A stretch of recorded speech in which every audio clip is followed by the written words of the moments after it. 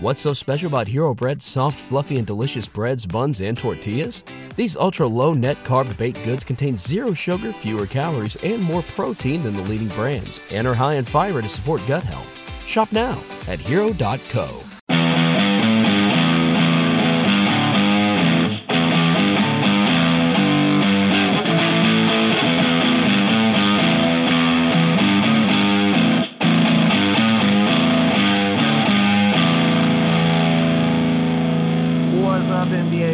Welcome back to another episode of Full Court Press, presented to you by Geek Vibes Nation. I'm your host, Nick Smith. Joining me tonight is Luke Alves. What's up, man? Hey, man. So close to the NBA trade. NBA draft. I'm just really excited about this last one we're about to do. Oh, yeah, man. So this is our final mock draft, the way we're going to do it. We'll go 1 through 10. We'll each give our picks. We'll discuss a little bit. We each have constructed 3 trades to go along with our draft, just to spice things up, make things a little more fun. So we'll go 1 through 10, discuss 11 through 20, discuss 21 through 30, and that'll wrap up the show. So Take it away, Luke. Give me your 1 through 10, and we'll chat about that, and then I'll give you mine. All right, so 1 through 10, 1 just staying the same as usual. Phoenix Suns going with DeAndre Ayton out of Arizona. I mean, I think it's obvious. He obviously sees it. Everyone sees it. He didn't even work out with any other team, so I definitely see them going there. It's a really smart move. He's a freak. Just of a specimen. He's just really built already for the NBA for just being that young. So I think it's just a good piece to just start building around by the Suns. Next, I go the Kings going with Marvin Bagley III from Duke. I've read a lot that they're actually not interested in Luka Doncic anymore, so that kind of made my decision a lot easier, and they're really high on Bagley. He makes a lot of sense here. He's really fast. High flyer, goes after the ball on the offensive end. I think he can really keep up with the pace with Fox, running that system, just building around them. So I think it's a good move by the Kings, even though there could be a next best player, like the best player available might not be Bagley, but they're fit. He just fits perfect right now, Bagley, for the Kings. I got the Hawks going with Mohamed Bamba out of Texas. I think right now it's just coming down to, A, this is a big man's draft, and B, there's a lot already going, so you might as well get yours, because if you don't get them now, you might have just missed out, even because Atlanta does have potentially 3 picks in this draft, so go ahead and get your center right now. Get someone that can secure the floor for you. Also, looks like he's improved his shooting, so it looks like he can space it, but just mostly just for the defensive capabilities. If you want to build around Collins, this Mohamed Bamba will definitely secure that defensively, just everything. He can guard all the positions. He's really good off at switch. He's really fast. I mean, he's got the biggest wingspan coming into the NBA, so there's that. Now with my 4th pick, it gets a little tricky. So it's going to be my first trade of the day. And I'm going with a Suns and Memphis trade, just because I think it makes sense for the Suns. They have a 2nd pick already, and their boy's still out there. Phoenix has always been kind of torn. I don't think they were kind of torn, but, there's Ayton, but Luka, too, with his ties with the coach. And I think he's just like, why don't we just go for it? Go get Doncic, and we'll really build around Booker, Ayton, and Doncic. That would really help out Luka, too, not being the for sure number 1, so he'd be the 3rd option. I think he'd really strive at that around Booker. So the trade is Suns will get Chandler Parsons in the 4th pick, and they're sending to Memphis Dragic Bender, Jared Dudley, 16 and 31. So helps out Memphis get a terrible contract off their hands, what they've been wanting to do since day one. They also get back Bender, who he still is unproven. I think he would do really well next to Marc Gasol, defensive-minded center. And I think that'd really help out his game, too, being international. They're both from the international scene, so Gasol understands the whole biasness about international players. I just think it'd really help out Dragic because that draft Suns did, they got him and Marquise Chris, and it's just they haven't decided, even though one hasn't taken the step in front of the other, they haven't really decided who's going to be their power forward. So I think just might as well make up your mind. So Trey Bender, Dudley's just going to match contracts. He's a veteran. I mean, if you want to throw him on there, just kind of a shoe pick. And Memphis is still going to match the 16th pick, which is not that bad, and they'll have the first pick in the second round and just trying to sweeten up the deal a little bit. So in the end, I think it's a win-win. Phoenix can take on that money. Maybe Parsons comes back and he shows that he can be a six-man. I mean, backing up Booker wouldn't be that bad. They need someone. I mean, he can maybe prove himself finally, and really the whole pick is around Luka. So now they're coming out of this draft with their three as DeAndre Ayton, Doncic, and Booker. And that just, to me, just sounds really, really nice as a three-way building block to go from. Yeah, and I think Parsons could even potentially work himself into the starting lineup there. I mean, Marquise Chris hasn't really proved a whole lot. I think he would be afforded that opportunity at least. You know what I mean?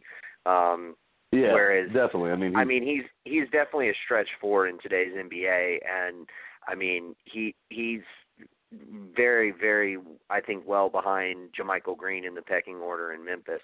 So, I do like the trade a lot for the Suns. I mean, it certainly sucks taking on Chandler bum-ass Parsons,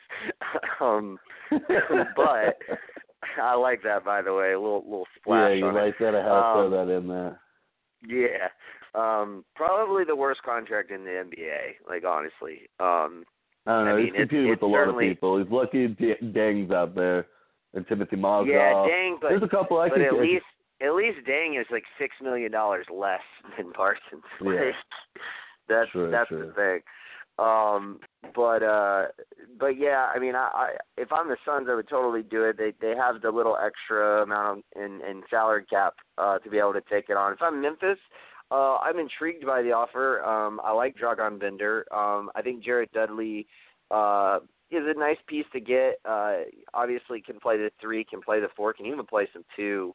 At least he has in the past. I'm not sure he could anymore. But he's a quality veteran. Only 1 year left on his deal. I think it's only like $10 million, so that's not bad. I think I would want more as far as the draft consideration. But you do have to take it into account. You're giving up, or somebody is taking on Chandler Parsons, and you are cutting roughly, if memory serves me correct, Parsons is like $24 million. Dudley's like 10, Bender's like 4 or 5, so you're also cutting like $9-10 million in salary, which is huge for Memphis. Like, they do not want to be paying that kind of salary for the quality of team that they have. And yeah, I think 16 is still good, 31 is good. I feel like maybe, like, I would say you got to give me that 2021 unprotected Heat pick. And then I feel like I might do it if I'm Memphis, but I don't think that would be a problem. I think the Suns would say sure. Like, they may balk at it just to so they don't get roped into being asked for anything more.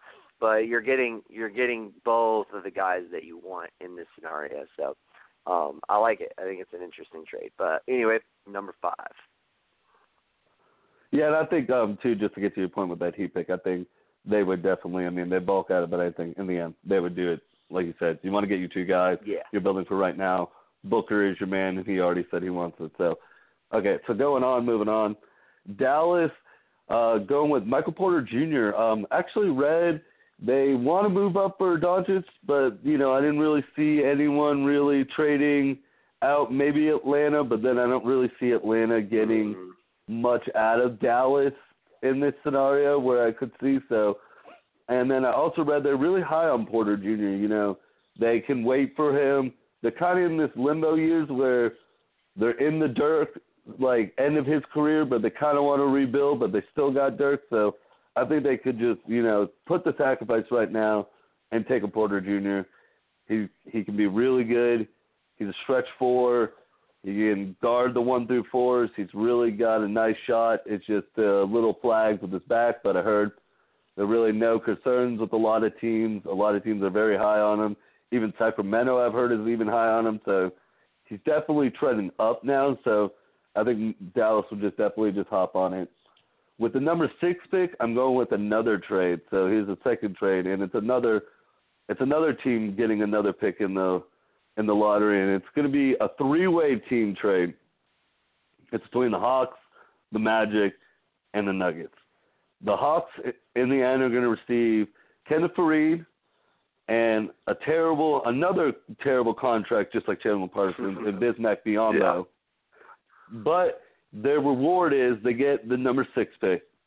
Magic, on the other hand, are going to get their point guard they kind of always been looking for. He's not going to throw them over the top, but really none of these guys, these point guards, young ones, are going to throw them over the top. They still have to wait for them to kind of grow a couple of years, I feel like. And right now with Aaron Gordon and everything and just their team, I think they're kind of like they're not wanting to wait a couple of years. They're ready to. So Dennis is a nice piece. And you get the number 14 pick, so you're getting the pick from the Nuggets. So you still have a lottery pick. It's the last one, but still. And then the Nuggets, just because you have a lot going on this off season with your books. You need to re-sign the Joker. You have a great 6-man in Will Barton that can walk away. Do you really want him to walk away? I mean, you're getting off Kenneth Faried, so they're getting a little cash consideration and just a little spicing up, just the 30th pick, just to help it out, because I still don't think Atlanta in the end, after this pick, they wouldn't keep the 4 picks in the first round. That's just a lot of money, and unless you're just going to do a draft and stash with a couple of them, because in the end they'd be still keeping their later pick in the it's the 19th pick. So I think just throw it in there. You weren't going to do anything with it in the end, Atlanta. And Atlanta's going to go get their guard that they've been really high on from what I heard, and they could actually draft this guy as high as number 3, which is really crazy. I mean, I do see him as a really good potential player with just, his whole shooting ability, and that's Trae Young at Oklahoma. Now you're really starting to build around something. You have your point guard and your center and your power forward and your small forward, so you almost have it there. They're all really young. They could all really get to know each other. I think Bamba would be a really good match with Trae Young because he can move up and down the floor, definitely catch lobs that high, but he's really going to help him out defensively, just making up in case Young just gets beat with these point guards that he's going to be coming up against. So I think that would really help him out. I think it's a beautiful duo between each other. You have one that can definitely space the floor, shoot, and he can see. Trae is a great passer. That's what, I think a lot of people are focused in on his 3-point and his sharpshooting abilities, which don't get me wrong, it's great, but he is a phenomenal passer. Like, he can just see it, the floor just so well. He's not that tall, so I think he would just, him and Collins and Mohamed Bamba would just work really well with each other, just running up his floor, just throwing them up lobs. I think it'd be really fun. I think Atlanta's coming out of this draft really high. Atlanta and Suns definitely are so far winning. It makes sense all around, I feel like, for each team, because where the Nuggets stand, Magic, like I said, they don't want to. This guard's not going to bring them that quick. They still have to wait in the form between him and Trae Young. So might as well get a guy that is a good, serviceable point guard. And so that's that trade right there. Yeah, and I obviously have a very similar trade. It's almost identical. And it's funny, I actually proposed this one the other day. Actually, your exact trade. I've since altered mine just a tad bit. I added a 4th team in there just to give it a little more pizzazz. But this is like the one trade that I have proposed that the people in my Atlanta Hawks group actually like. They don't like who I want us to draft. They'd be much happier in your scenario, but they do like the trade. And ultimately, I agree with you. I mean, the Nuggets want to move Kenneth Faried to clear some cap. If you can do that, and you don't have to just give up the number 14 pick, but you also get back that's an awesome incentive. To essentially pull that off. And if you're the Magic, I mean, you get rid of the terrible contract in Biyombo, and you move back 8 spots. Like, it really depends on how high they are on Trae Young, but if they have their doubts about Trae Young, you know what you're going to get with Dennis Schroeder. And the number 14 pick, there are a lot of good players still going to be available at number 14. A lot of players who would fit positionally the different needs they have that they can continue to build with.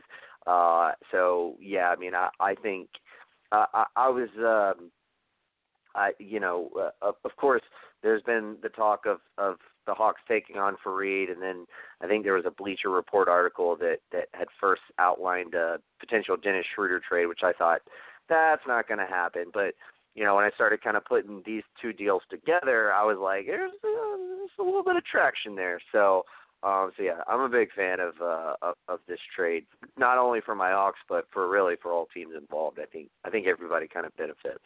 And the Hawks ultimately have the cap space to be able to pull this off. And this is the kind of trade that Hawks fans need, because we've yet to see the benefit of that salary cap space that Schlink coveted so much, so that he essentially traded Dwight Howard, who is an expiring contract this year, but he's paid a significant amount more, I think $11 million more than Miles Plumlee, but Plumlee has 2 years remaining.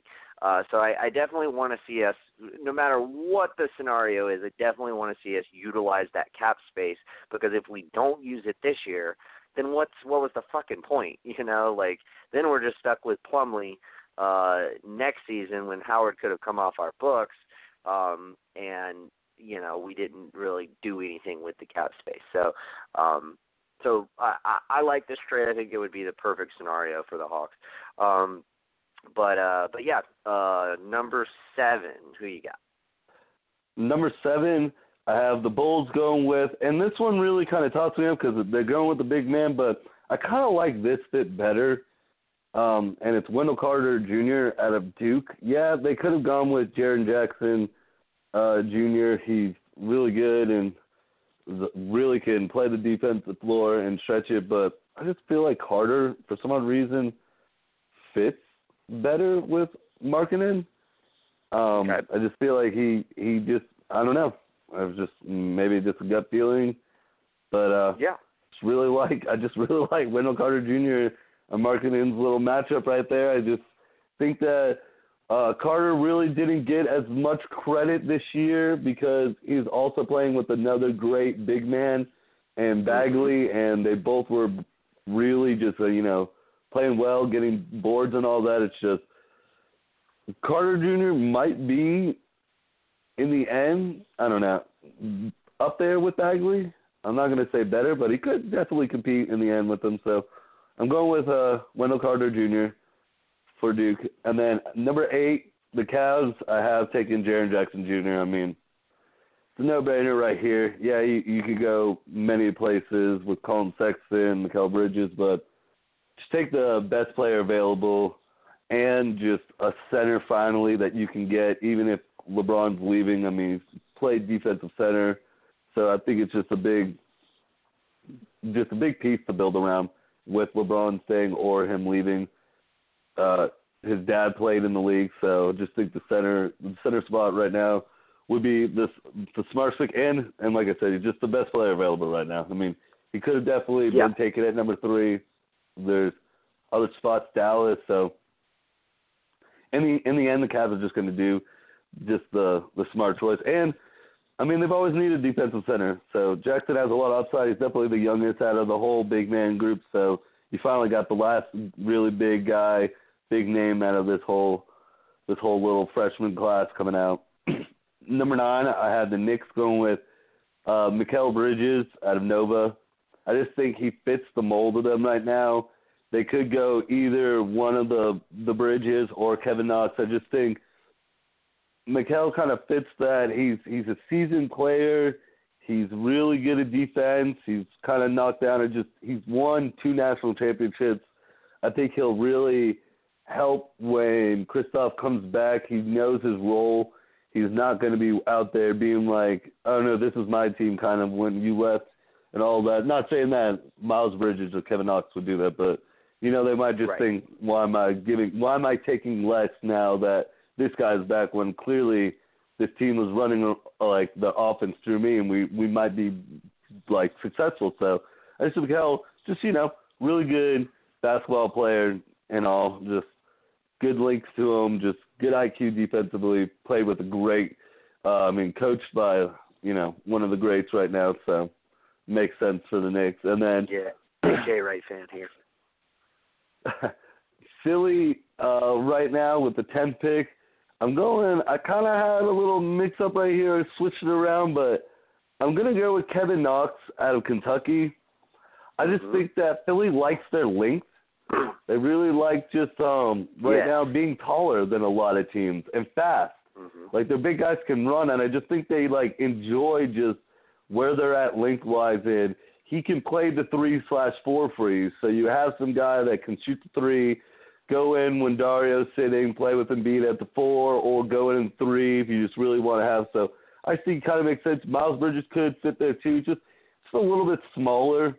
I just feel like in size, older too, might not have as much of an upside now as well since, he's a little bit older and all that. Knox is still very fresh and raw into his game, so I just think Philly would definitely like his length and all that, and his capabilities of playing the 3 and the 4. Yeah. Ultimately, I agree with most of your picks. I do like both of your trades. I think, like I said, there may have to be tweaks here or there, but I think they're both pretty solid. I of course would be pretty bummed out if my Hawks passed on Luka. But if they did, they did. I think it is a possibility. I don't think it's likely, but I think it's certainly a possibility. And I think obviously I think the Kings could still take him, though. I'm kind of more leaning towards Bagley now as well.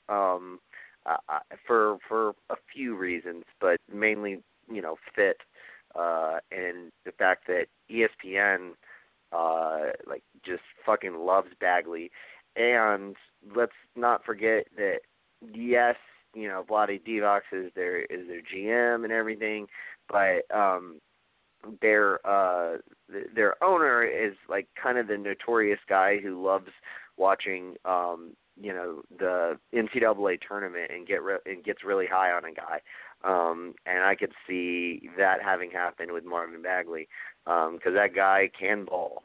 He had a great season in college.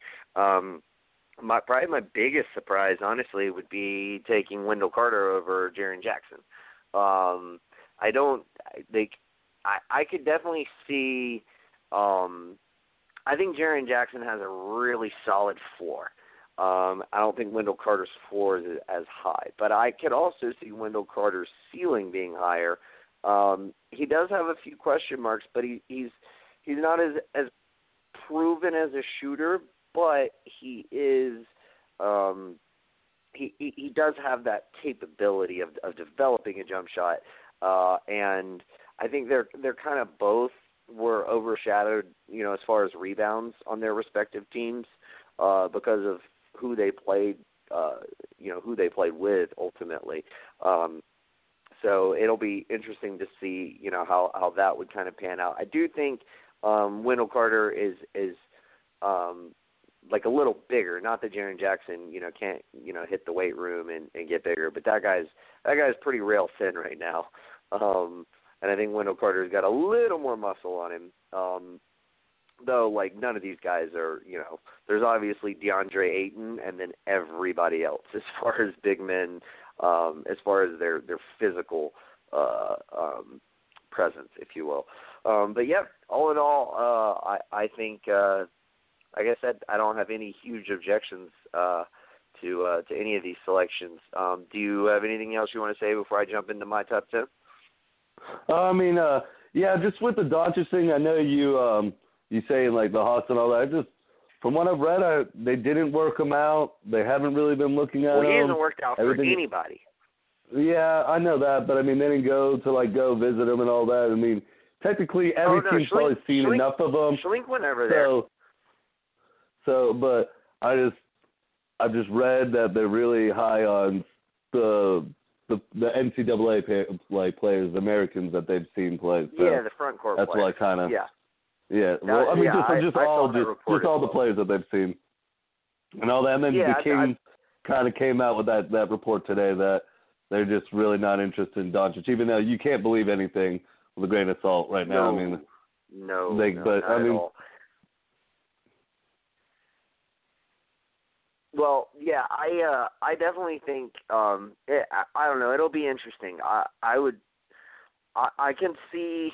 I don't know. I can see the Kings passing on him because of fit. Like, how do you fit him into that team?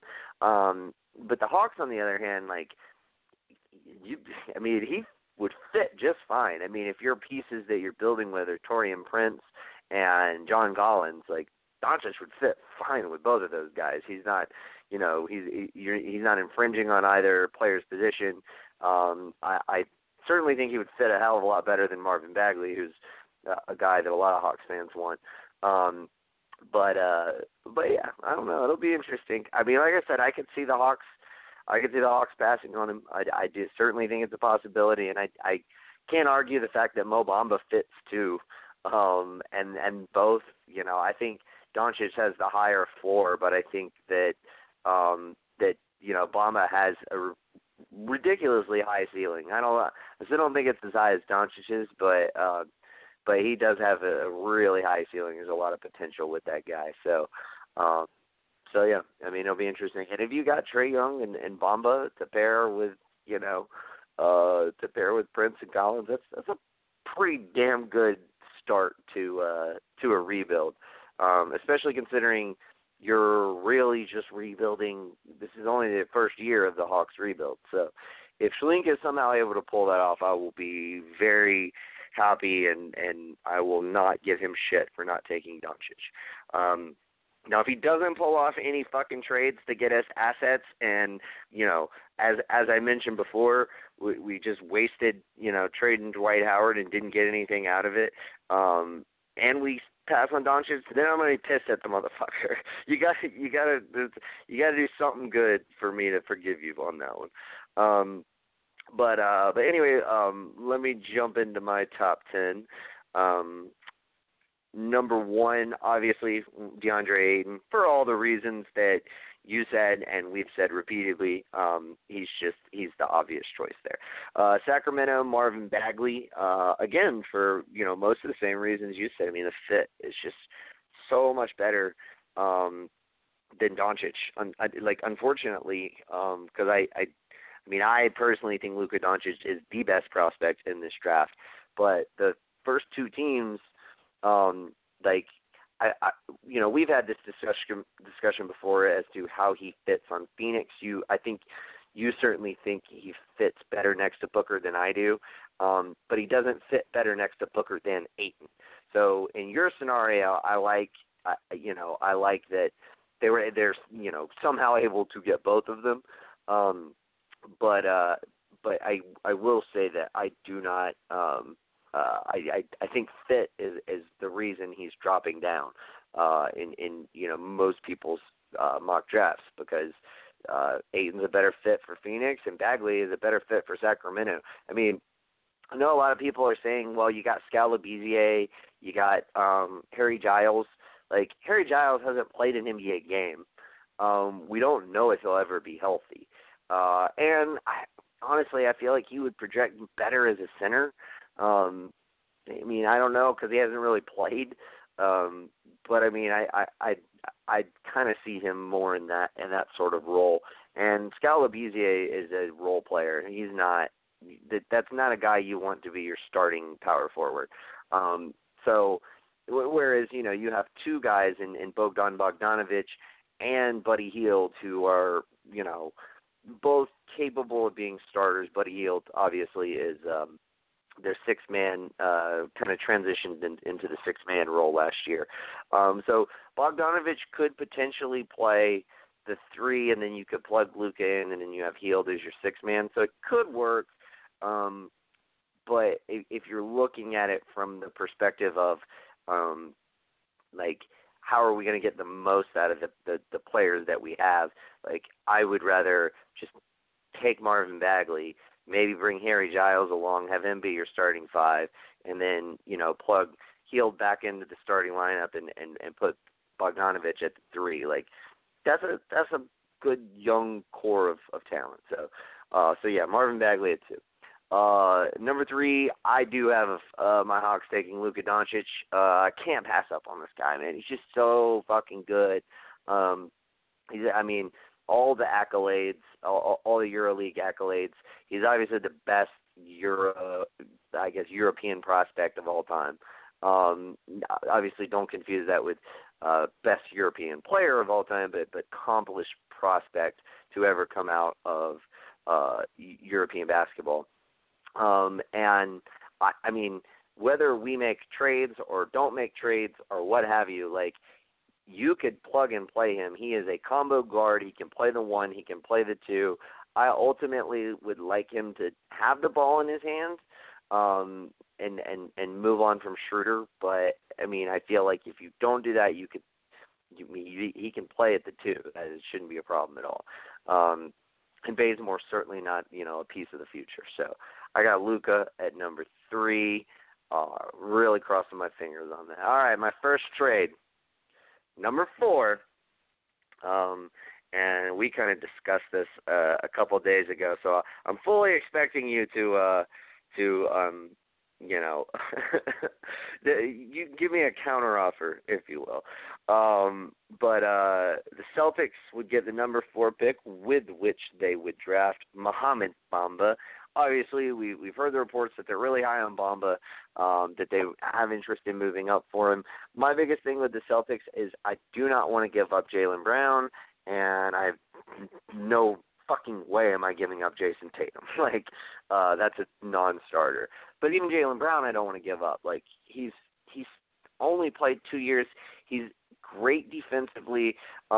He did struggle a little bit at the end of the playoffs, but I mean, we have to remember, he had that injury, and then when he came back, he just kind of got a little out of rhythm, and so I mean, I think people have kind of maybe held that against him unfairly in certain circles, but I think the guy's terrific. I think he's a great core piece to that team.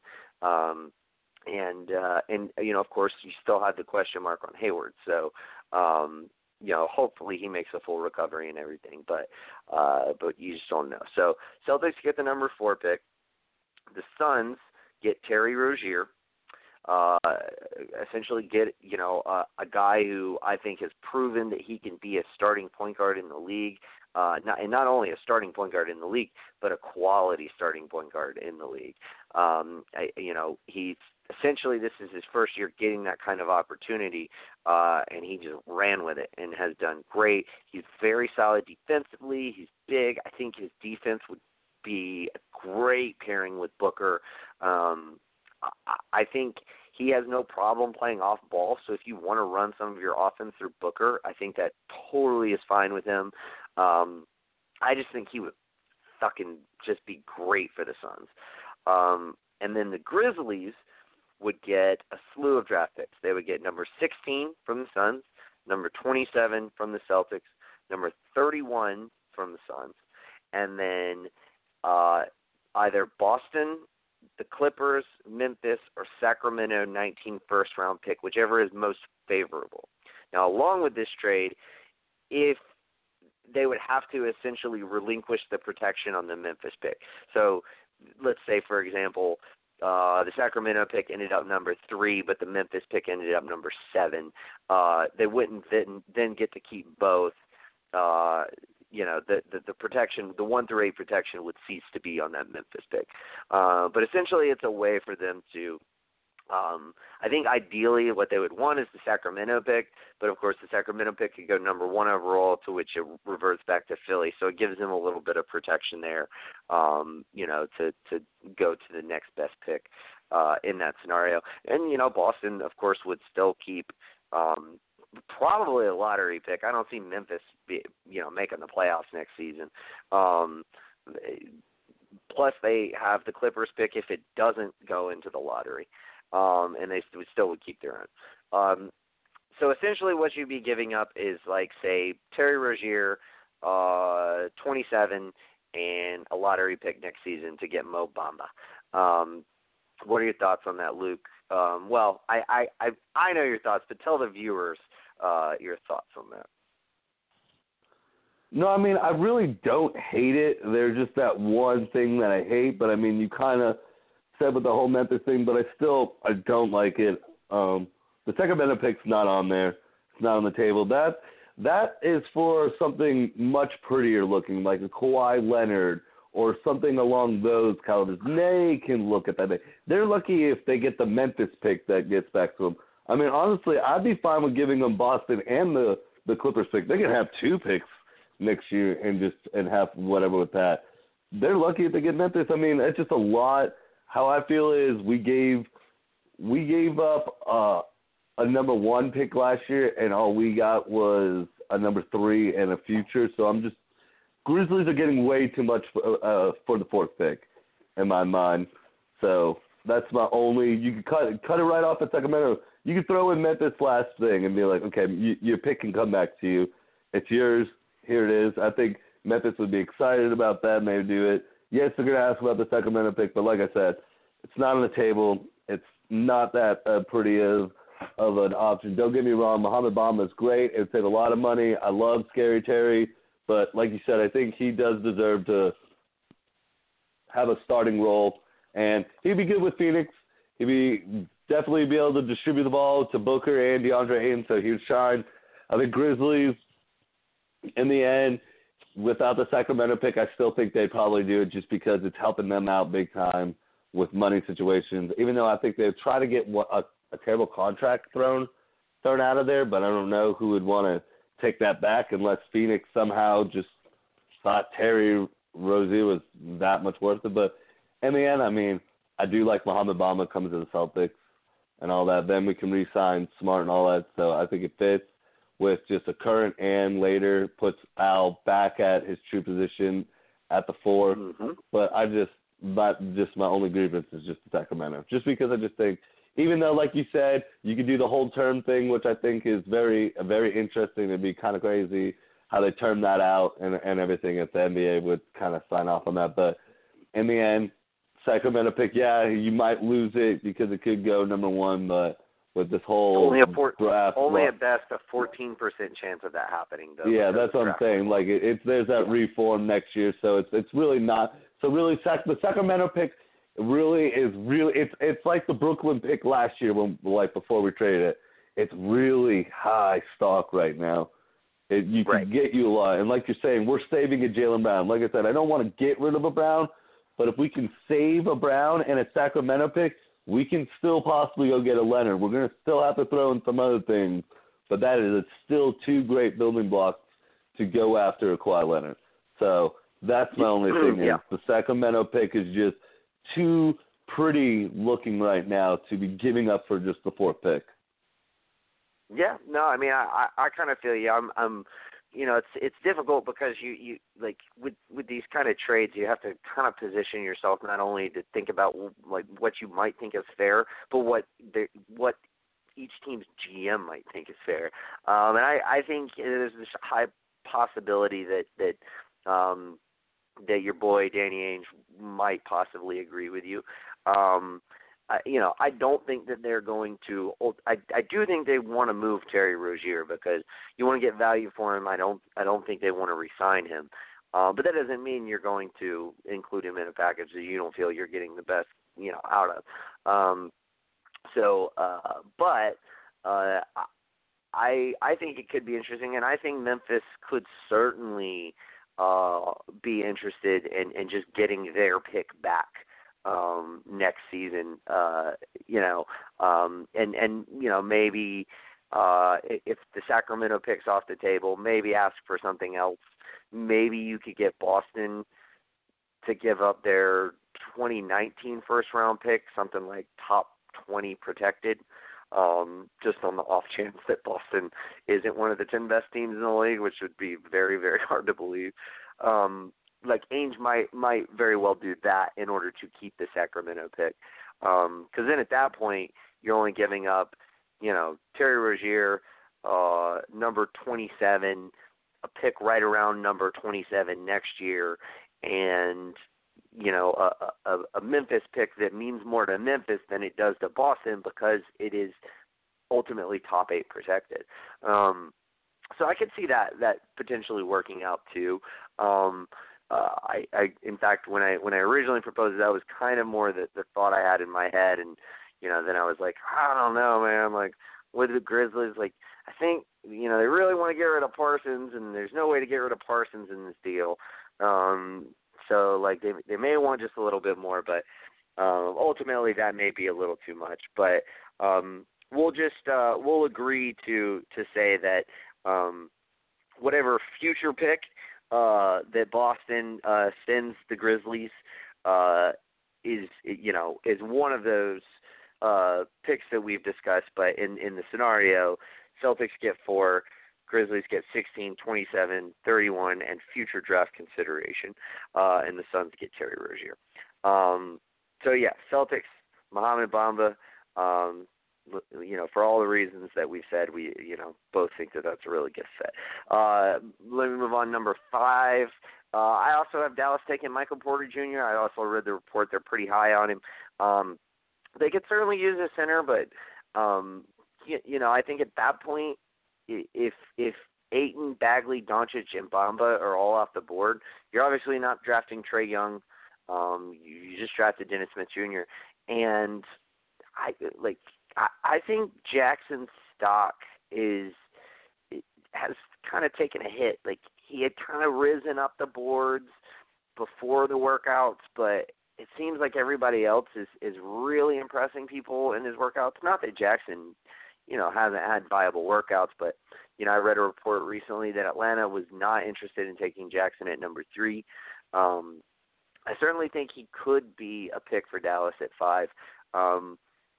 But it's just really, to me, it would boil down to, all I'm worried about is whoever I pick, how do they pair with Dennis Smith Jr.? If I pick Jaren Jackson, sure, he'd be just fine. But is he a first or even second option? Michael Porter Jr., if he works out, is a first option, or at the very least a second option, but really a first option, which means Dennis Smith Jr. could then be your second option. I think Dallas is this kind of team. I think Mark Cuban is the kind of owner to say, dude, let's fucking roll the dice. I would much rather have the gamble of Michael Porter Jr. because his ceiling is so fucking high. Give me that over a guy like Jaren Jackson Jr., whose floor is I think is really high, but his ceiling is just a lot lower than a lot of these other guys in the mix. With number 6, also have pretty much the same trade that you outlined earlier for between the Hawks, the Nuggets, and the Magic. The only thing that I added in that made it a little bit different is factoring in the Kings. I think ultimately, I think Denver, I don't think clearing $13.8 million is going to be enough to get them out of the luxury tax. So I think by getting the number 30 pick from the Hawks in that transaction, they could use that to ship out Darrell Arthur's $7.4 million. So essentially that would allow them to cut over $21 million for the number 14 pick, which I think that would save them from going into the luxury tax. You're moving 2 guys you don't need. And then, the year after that, Millsap comes off the books, Wilson Chandler comes off the books. They would once again get some flexibility the following year. So that would be my only difference. But as far as who Atlanta takes, I do have them taking Jaren Jackson Jr. At number 6, mainly because I think you could go either way here. I think you could go Jackson, or you could just say, fuck it, we're going Trae Young. We're going to pair up Trae Young and Luka Doncic. Like, I certainly think that's a possibility. That would scare me defensively, though. And like you said, there are a finite number of big men in this draft. There are a lot of guards available later on in the draft, and if the Hawks still have the 19 pick, there's not going to be a big available at 19 who projects to be a starter. So I think picking up Jaren Jackson at number 6 would be a good fit for the Hawks. I think he would pair nicely with Collins, Luka Doncic, and whoever they decide to take at 19, Prince. I think that would be a really, really good young core of players. Chicago also have been taking Wendell Carter Jr. I like you. I really like his fit with that team. Chicago's kind of weird. They need both a wing and they need a center. But it kind of goes back to what you were saying earlier. The center position is all of the centers are like stacked up at the top. There's one Robert Williams that is floating around near the tail end of the lottery or just outside the lottery, but the Bulls aren't going to have the opportunity to get him if his projection stays where it's at. Then you're looking at a huge, huge gamble in a guy like Mitchell Robinson, and that's even if he falls to, 22, where Chicago would be picking next with that Pelicans pick.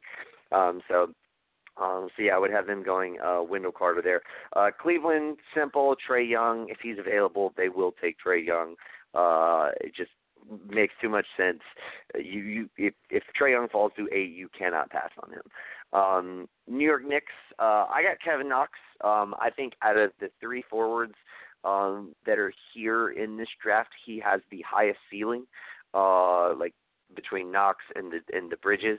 I think Mikal is obviously the safest pick, and I think I really, really like Mikal Bridges. And I think he could end up being the best player of the 3. But Kevin Knox's offensive ability, I think, is like his ability to get a shot off the dribble and all that kind of stuff kind of notches him up a little higher in my book for the Knicks. And then with number 10, I got my final trade. I went ahead and got all of mine out of the way in the top 10. I have, I have the Philadelphia 76ers trading with the San Antonio Spurs to acquire Kawhi Leonard. We've kind of talked about this a lot. I think, obviously, Boston, I think, is going to try to get in on it. I don't know if Boston ultimately is going to want to give up the pieces that it would require them to give up, whereas I think Philly would maybe be a little more apt to do so. But regardless, the trade that I have outlined is the Sixers acquire Kawhi Leonard, the Spurs get Markelle Fultz, Robert Covington, Furkan, I think is how you pronounce it, Korkmaz, Timothy Luwawu, and the number 10 pick. Could possibly throw in the number 26 pick, but I'm going to refrain from doing that for this particular mock trade. Essentially, I think the Spurs are getting Markelle Fultz, who still has tremendous fucking upside. Quality 3-and-D guy, and Robert Covington can really play anywhere between the 2 and the 4. Just very, very solid player. If you go small and want to play Aldridge at the 5, he can play the 4, or he can play the 3 for you on a solid team-friendly contract. Makes him a very tradable asset for you down the road as well. Korkmaz and Luwawu are just kind of throw-ins. These are guys who Korkmaz was a solid prospect. He's EuroLeague prospect who had a really good shot, and same thing with Luwawu, not with shot, but just a solid European prospect, really athletic. I think guys like that the Spurs would be interested in because they would see them as, we can get these guys in our system and essentially, figure out a great role for them and turn them into, a Kyle Anderson or a Jonathan Simmons or, any number of players that the Spurs have pretty much done that to over the years. And then with the number 10 pick, I'm going to have the Spurs taking Mikal Bridges. I think they would kind of look at Mikal Bridges and say, you have all the tools to be really successful. We need to essentially have you be able to create a shot. We think we have the guys who can do that. That's what you need the most help with. That is something that I don't think they would be scared of at all. And I think they would certainly be able to do it. So number 10, I have the San Antonio Spurs taking Mikal Bridges. Your thoughts, Luke? I mean, all in all, I like your 1 through 10. I'll definitely get to the trades in a second. Actually, while we were talking, Woj just set off a Woj bomb, which I think you'll really like, and says Atlanta Hawks are really high on Doncic right now, and their main focus is him, with Jaren Jackson and Trae Young falling. Jaren Jackson and Marvin Bagley being the other three they're focusing on. So it looks like, your Doncic really don't might want be. I know, but hey, Woj, whenever he says things is right. So I do see, you're very high on him. It makes sense. My only thing with Doncic right now, and don't get me wrong, he has a lot of upside. He's a really good player coming out, but I just think him being the number one is just not good. Like, he'd be better if he wasn't the number one. And right now, going to a main young Hawks team, he's going to be the number one. I don't think Collins is it right now, or Prince. So that's the only thing that he's the number one on his Euro team, but I don't think. I know, but I think as far as your number one scoring option, though, I think it would be Prince. Honestly, Prince. I just think he needs an established. He needs an established scorer, but in the end, I still like it a lot. It makes the most sense. The best player and everything.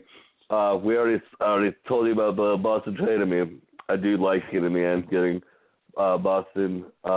Your number 6 pick with Jaren Jackson, I do like it because, like you said, in my draft, Hawks were able to get their point guard and center of the future. Right here, they're able to get their point guard and center of the future. Jackson has a lot of upside, can definitely stretch the floor better than a lot of these centers, has an established shot. He's really young. It's just it's his size right now that kind of just scares me when he's playing. I feel like he's more of an Al Horford kind of ish, where he can play the center, but he's more of a 4/5. Definitely can strive at the 4.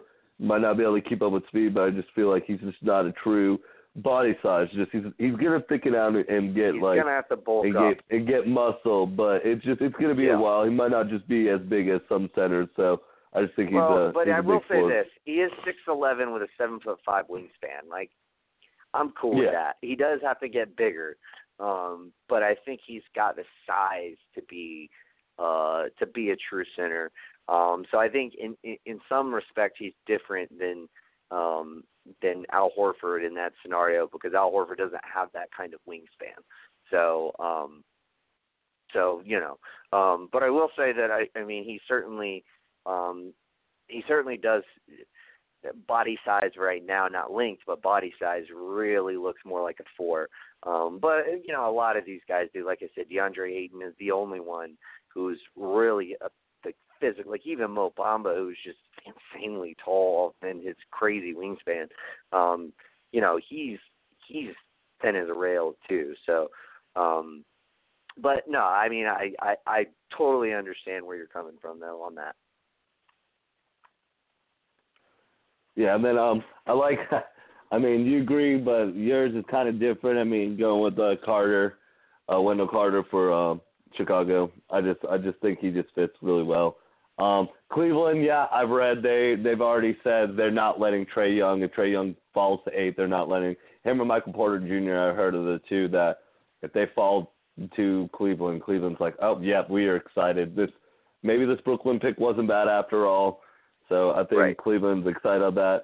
Knicks, I like the pick. What worries me, I mean, not saying that Knox has that mentality, but he definitely might think he's more, I feel like, suited at the 4 where he wants to play the 3/4, and Kristaps is clearly a 4. I mean, he can play the 5, but he's better at the 4. He's not, sticking out. So I just think so that kind of what you're thinking is while Kristaps is hurt, he would be playing the 4 and then be unhappy when Kristaps comes back and he has to move. Yeah, I just think it might be a little. So that's why I like Mikal, just knowing that he's going to be. And then the San Antonio one, I like it, but if I'm San Antonio, I want something a little bit different. If I'm coming to the table and I'm giving you Kawhi Leonard, I don't care if I'm in a bad position. I could hold on to him. I could be that stubborn. I'm in no rush to trade him. So the 10th pick doesn't really matter. None of these players right at 10 are just like, oh, yes, that's why it's worth doing it on draft night. So I think, Mikal just doesn't send it over the moon. I'm going to if I'm making this trade with the Sixers, my 2 main focal points is Markelle Fultz and Dario Saric. And then the 10th I'm not giving up Saric. I'm giving you Kawhi. I understand that, but I'm giving you Kawhi Leonard. You have to understand that. I'm not in the spot. I get where you're all coming reports, from. But that's if I'm the Spurs. That's first talk. I don't care about the Luwalu and Korkanaz or whatever his name is. No, those are not. And Robert Covington. Don't get me wrong, Markelle Fultz, but I'm giving you Kawhi Leonard, who is top 3 player in the league. I'm wanting a treasure chest. That's what I'm saying. The number 10 pick isn't throwing me over the board where I'm just man, 10 and Fultz is great package right now that we're building around. I understand Sarge has a lot of things, and if I'm Sixers, I don't want to give it up, but that's mostly because Fultz sat out a whole year, so I'm already running into an injury thing where I just ran into with Leonard last year, and what is their injury? So that's also, he has a huge upside, huge ceiling, but really has he played? So we don't know, and I want to see a player that I know is good and is established. And so Sarge is my main focal point. The other 2 just coming after it, but Dario is the first person that is just I'm hanging up the phone. If you're not coming and be okay, we can go around Sarge now. What else is it going to take? If you're not putting him on the table, the phone's just hung up because I'm not in any rush and I can sit with Kawhi Leonard if I'm the Spurs. And with the Fultz thing too, I understand, dude, he's a first round pick. He's number 1 and his upside, but I just ran into some crazy injuries last year. Injuries is not something I want to be building my trade superstar for. My fans might be not that happy. And I might also want to send you Paul Gasol, and if you're cool with that. No. See, here's the thing. The Sixers, any trade that they conduct that involves Kawhi Leonard needs to still leave them the financial flexibility to make a signing. Here's one example where I might be willing to do that trade and include Saric is if I could also finagle a way to get Chris Middleton. But I feel like if you're giving all that up for Kawhi, I don't feel like you then have the assets to get Chris Middleton. We can all thank Brian Colangelo for that fucking idiot.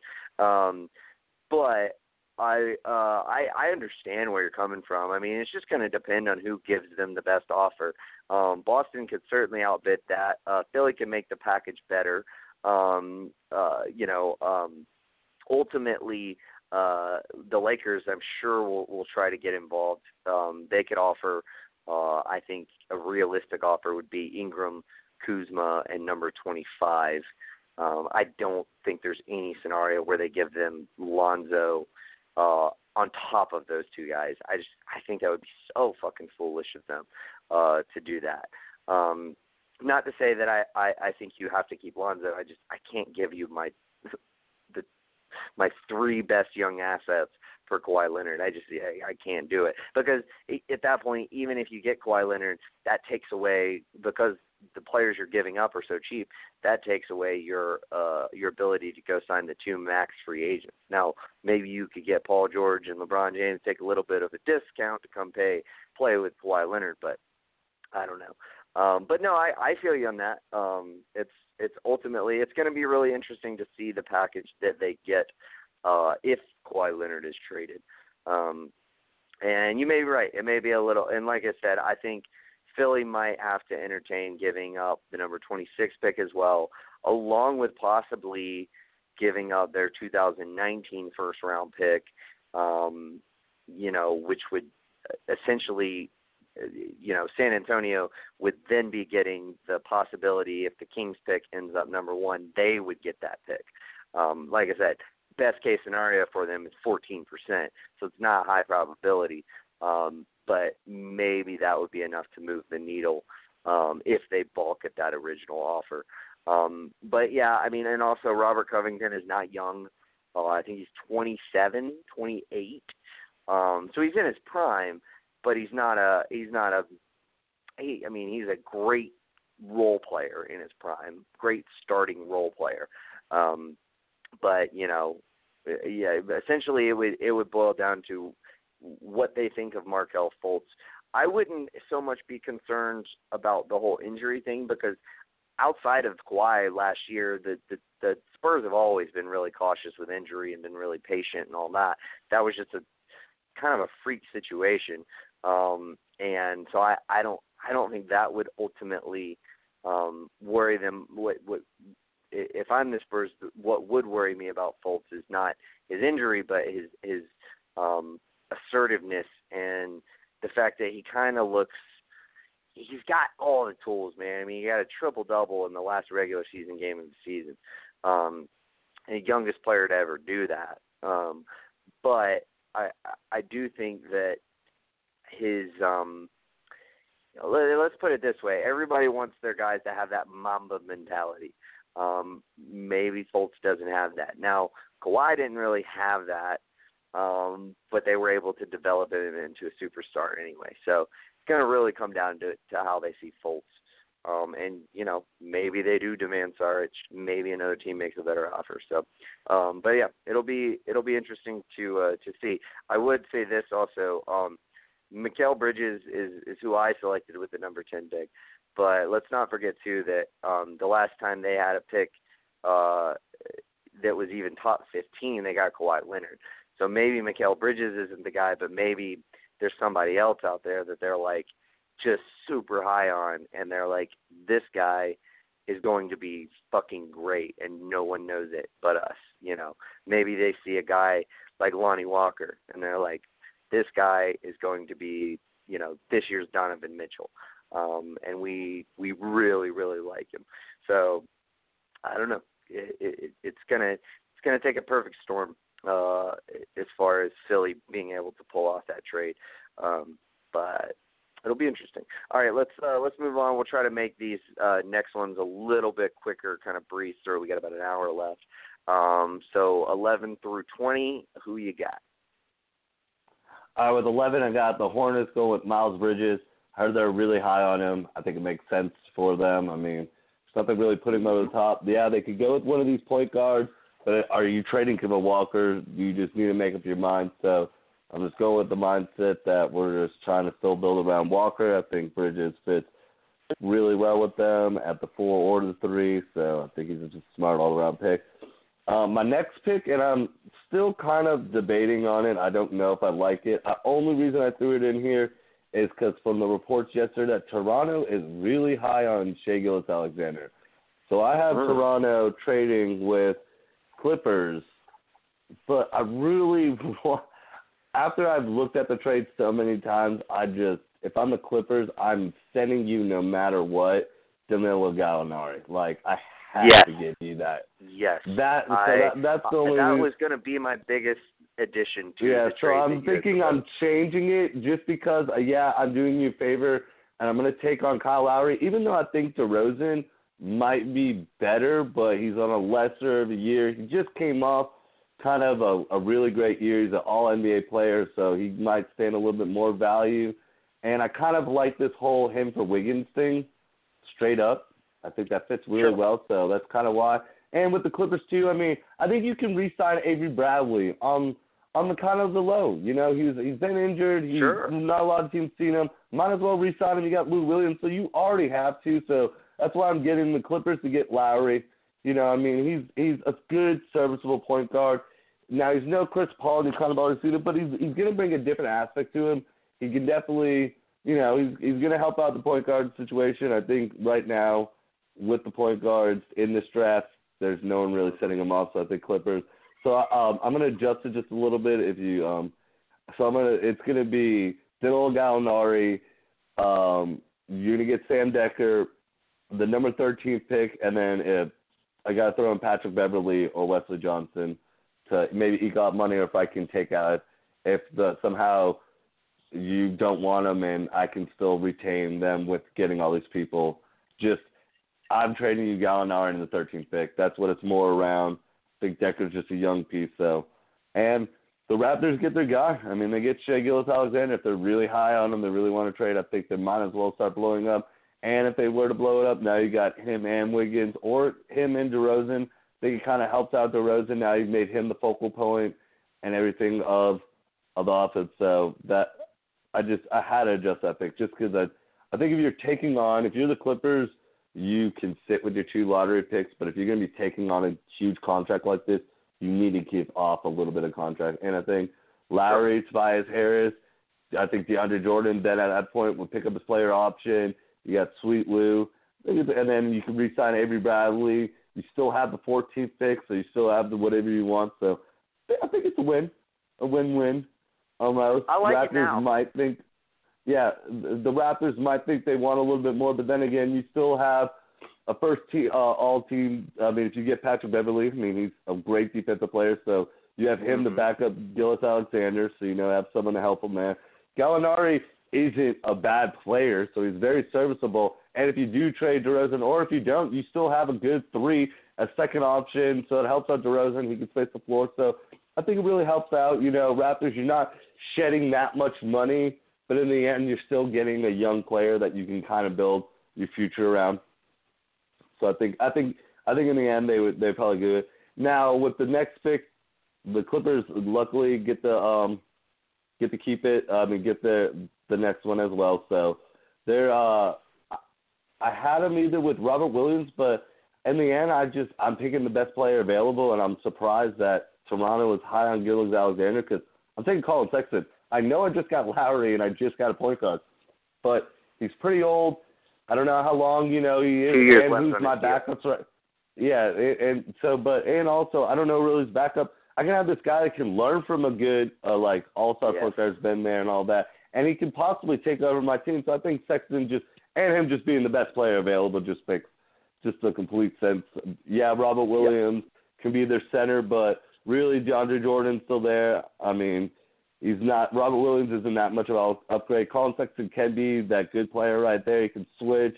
He can definitely run it with Lou Williams or Avery Bradley. I just think that gives Doc Rivers a solid 4 guards to be working around. If they can re-sign Bradley, now you have Lowry, Sexton, and Lou Williams.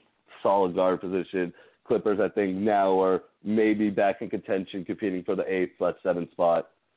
The 14th pick is now going to Orlando Magic for my first previous trade with the Suns. I have them taking Lonnie Walker.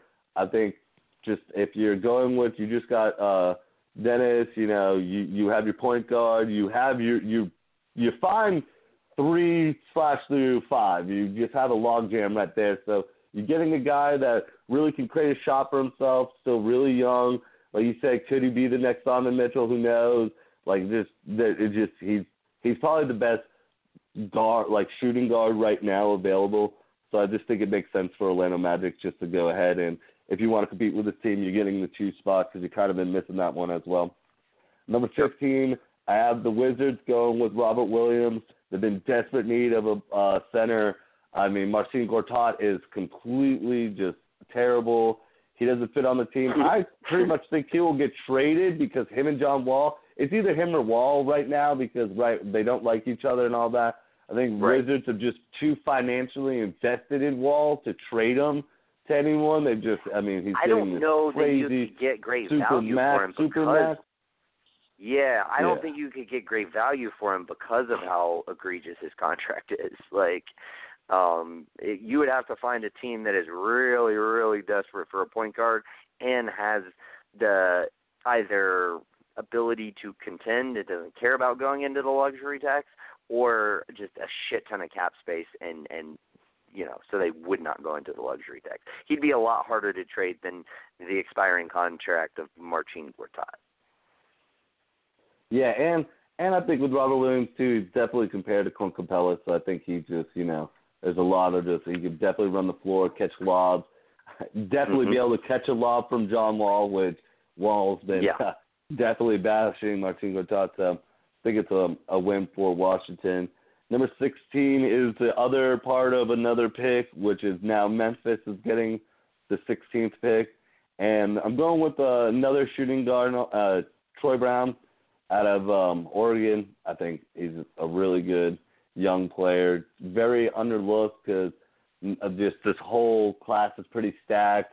The guards, the straight shooting guards, are just very overlooked. There's some seasoned players too that might be ranked a little bit higher than him, but I just think he's still he's only a freshman. He has a lot of upside. He's got good length. I think he's definitely coming in and playing right next, can just hop in and play next to Conley. So I think it works for Memphis. 17, the Bucks. I have them going with, they need another guy to create a shot, definitely get a shot, because Chris Middleton's the only one that looked like he could do it besides Giannis. So I'm going with Dante DiVincenzo. Might be riding high from his NCAA, but he definitely proved that he can create his own shot. He's got good length as just an all-around forward/guard. He's kind of a 2/3. I think he's more of a 2, but definitely can defend, has just really good length on him, can shoot the ball. He's definitely riding the wave. He looked really good at the draft combine. So just Bucks need someone who's either that or they need someone who can control the ball, but I just think they definitely needed to take someone that can create a shot and get a shot. And DiVincenzo is the one that definitely showed people that he can. Number 18, I have the Spurs just doing a typical Spurs thing, finding another international guy that hasn't been talked about as much as Doncic, but definitely has a better shot, an NBA-ready shot than Doncic, and that's Dazan Musa. That's the one part of his game that he's really capable of doing is he's shooting. Right. Now, other things he's going to have to figure out, but at least he can shoot the ball. And I think Spurs have always just done really well with their international play, just really scouting their guys. And if they wanted to also as well, need to save a little bit of money and whatnot, you know, it can be a draft and stash. So always something that Spurs always do. So did that. Coming back around, Atlanta's finally going to use their third and final pick of the first round, which is crazy to think Atlanta just had 3 picks in the top 20. And I'm going to take they're taking a guard/forward and Zaire Smith from Texas Tech. I think he really came out this year, really proved himself.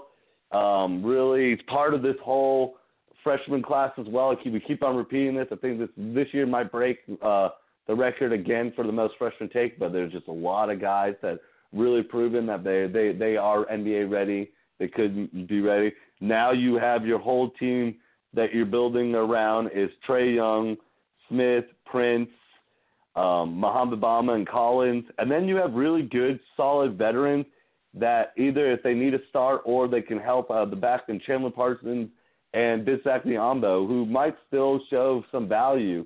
And so I think, you know, Hawks are definitely on a good stride. And then what?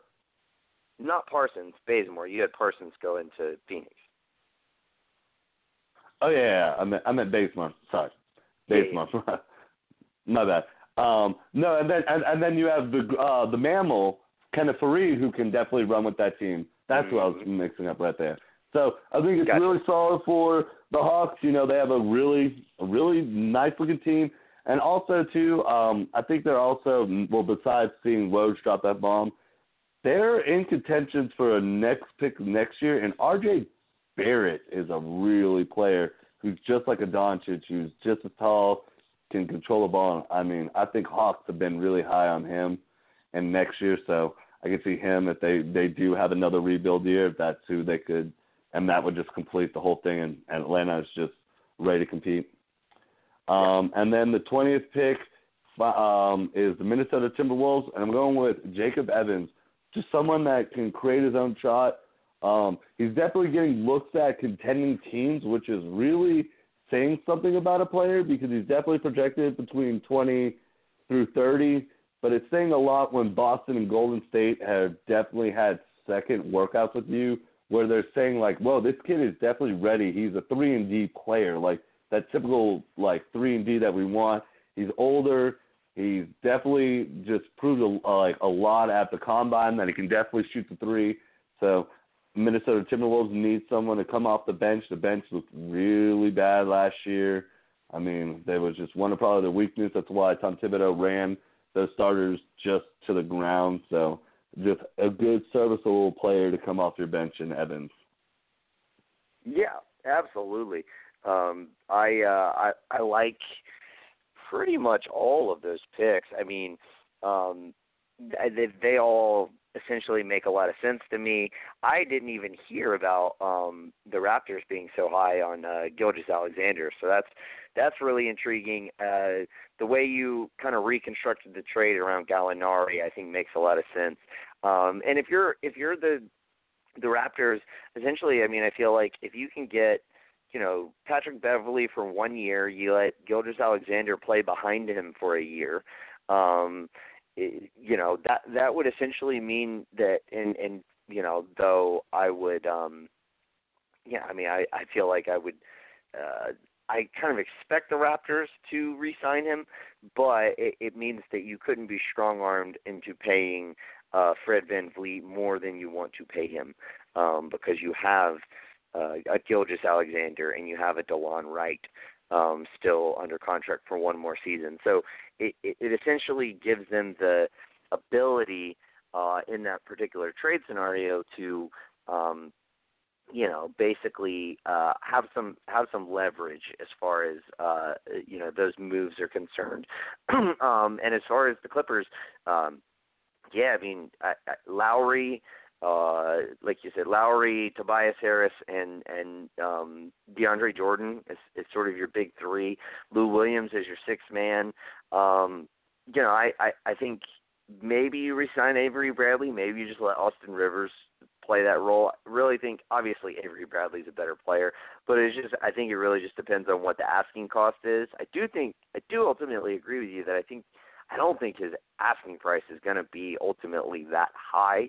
I think it'll be interesting. I think you could see him be one of those guys who tries to sign a fat 1-year deal somewhere.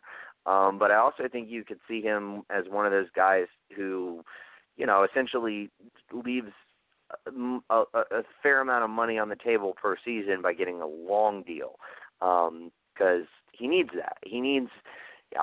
If I'm his agent, I'm like, dude. Like, you're only getting $8-10 million a season, but they're willing to give you 4 or 5 years.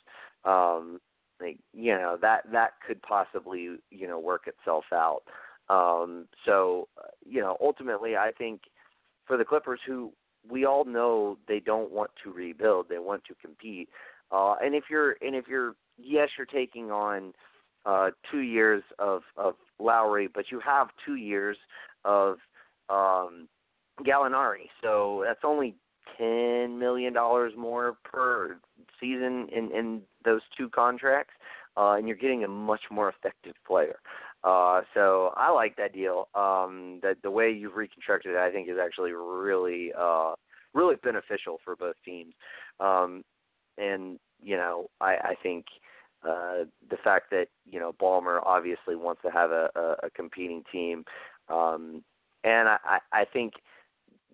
The only reason I think they might not do it is obviously Jerry West is kind of the rumor with the Clippers is they want to keep the cap space, but you know, like I said before, you're only giving up $10 million in cap space over the next 2 years by doing it, and you're just getting, you know, you're getting a high quality all-star level point guard in the transaction. So, and like you said, you still get to keep one of those picks, and you still get the guy you want in Colin Sexton. So, I would keep 12 and send 13 is the only thing, because I wouldn't want Toronto to be like, you know what, on second thought, we're going to take Colin Sexton, and dude, like, fuck, you know.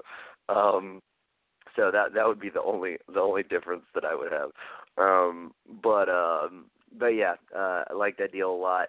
A lot of picks we have the same, and I'll get into those, when we get there. Dante DiVincenzo at 17, God, like, that man has played himself into some money through the tourney. I don't have him nearly that high, but I do like him a lot, and I could see somebody just saying, fuck it, you know. Like, this kid is uber athletic and can fucking shoot the ball, can create his own shot, like, can handle the ball, like, you know, awesome combo guard, can play the one, can play the two. Is I would say, you know, a plus defender. I think worst case scenario for Dante DiVincenzo is, well, I won't say worst case scenario, but like, I feel like at the very least, in my opinion, he's going to be a very viable 6-man of the year type player year in and year out. Like, even if he's not a starter on your team, he's going to be really valuable in that sort of role. And if you're Milwaukee, getting a guy like DiVincenzo to be a 6-man, especially when, you know, you might be losing Jabari Parker, that would be awesome for them. Yeah, I like Musa. Zaire Smith at 19, I fucking love that pick, man. I'm super high on Zaire Smith. He is quite possibly the most athletic person in this draft. He's got a lot of things he needs to work on, but he's raw, he's young, he's super athletic. I think he's only 6'4", but he plays like he's a lot bigger than that. Kind of like a Bazemore, like, you know, like, and not saying like as necessarily like a player comp, but the fact that Bazemore is only 6'5", but like plays a little bit bigger than a 6'5" guy. Could play the 2, could play the 3, even played some 4 in college. I mean, I don't think he's going to get by with that in the NBA, but yeah, I really like that pick. I like what you've constructed for my Hawks. I think it's fucking awesome. And then the Timberwolves get Jacob Evans. That's a solid fucking pick, man. I did not know he had gotten the call back on those. I think, what did you say, the Celtics and the Lakers? No, Golden State and the Celtics. That's Golden why I'm State, just like, yes. Yeah, so two of the top contending teams. Yeah, and you know, he's a guy with some experience. I mean, I think that makes a lot of sense. And as you know, we kind of stated, he's a tweener as far as a 2-3, can play either position. It seems like he would be comfortable playing either position, 6'7". So that's perfect. That's exactly what the Timberwolves need. They need a guy who can gobble up minutes playing the backup. You know, whether they keep Wiggins, whether they trade and, you know, move Butler to the 3, or they trade for a 3 and keep Butler at the 2. You need a guy who can give you essentially, or we'll say this, permit Jimmy Butler to rest at least 12 minutes a game.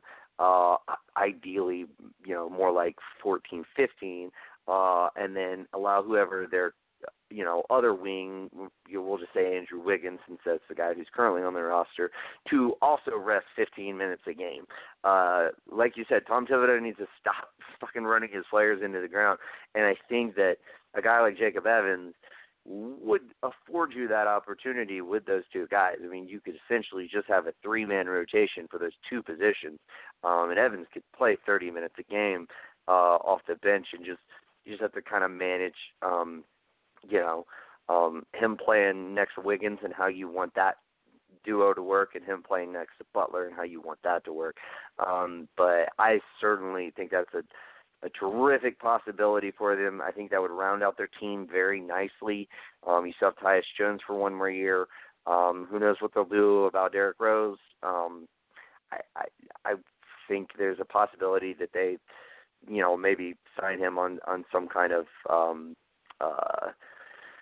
short-term deal of like a player exception type thing.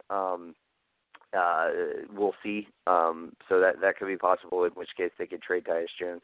And then essentially you're going to use Gorgui Dieng in the same way that you would be using Evans to essentially back up Taj and to back up Towns, and share the load there. It gives you a great 8-man rotation, and I think that's exactly what they need. They wanted that to be Jamal Crawford last year. It just never worked out. He never really hit his stride there. And it could just be that he's 36, 37 years old and, probably, or I shouldn't say probably, but maybe needs to retire. But anyway, yeah, that's my thoughts. Before I jump into mine, any follow-up that you want to leave us with before I go into mine? No, I mean, pretty much agreed on a lot of things. Like you said, we have a lot of similar picks, but yeah. Yeah, indeed. All right, so number 11, Charlotte, also Miles Bridges, just makes so much sense. If he falls to and is available at 11, I think you take him. I think Colin Sexton would be intriguing there. I just, I don't want to draft Colin Sexton before I have even traded Kemba Walker, Now, I do think it's interesting. I did read a report that Cleveland is going to try to improve their roster, which in kind of an effort to keep LeBron James, which could involve, them acquiring Kemba Walker. It's really difficult for me to see a trade in which they get Kemba Walker, because you're not going to give up the number 8 pick to get Kemba Walker. That would just be crazy, because I don't think Kemba Walker is enough to keep LeBron James. So, that to me doesn't work. And if you're Charlotte, you maybe if Trae Young falls to 8, you're so high on Trae Young that you're okay, we'll give you Kemba and 11 for 8, and I don't know, something, maybe Kevin Love and work in some other cap around how to make that work, or maybe bring in a third team. I don't know. It's fairly complicated, and I don't necessarily see that working out. I think Cleveland just needs to fucking accept that LeBron James is not going to be in Cleveland next season. But anyway, yeah, Miles Bridges, I think he fits very well. You obviously need a 3. You have Dwayne Bacon, who I think is a really solid player. I just don't look at him as an NBA starter. He's like a quality role player, a 7, 8, 9 guy on a competitive team. And yeah. Number 12, I also have the Clippers taking Colin Sexton, even though I threw a wrench into the system, whatever. I'm fucking up the metaphor. But with Shai Gilgeous-Alexander last week when we did our other mock draft, I just wanted to see what you'd fucking do. And I actually do like Shai Gilgeous-Alexander a little bit more than Colin Sexton.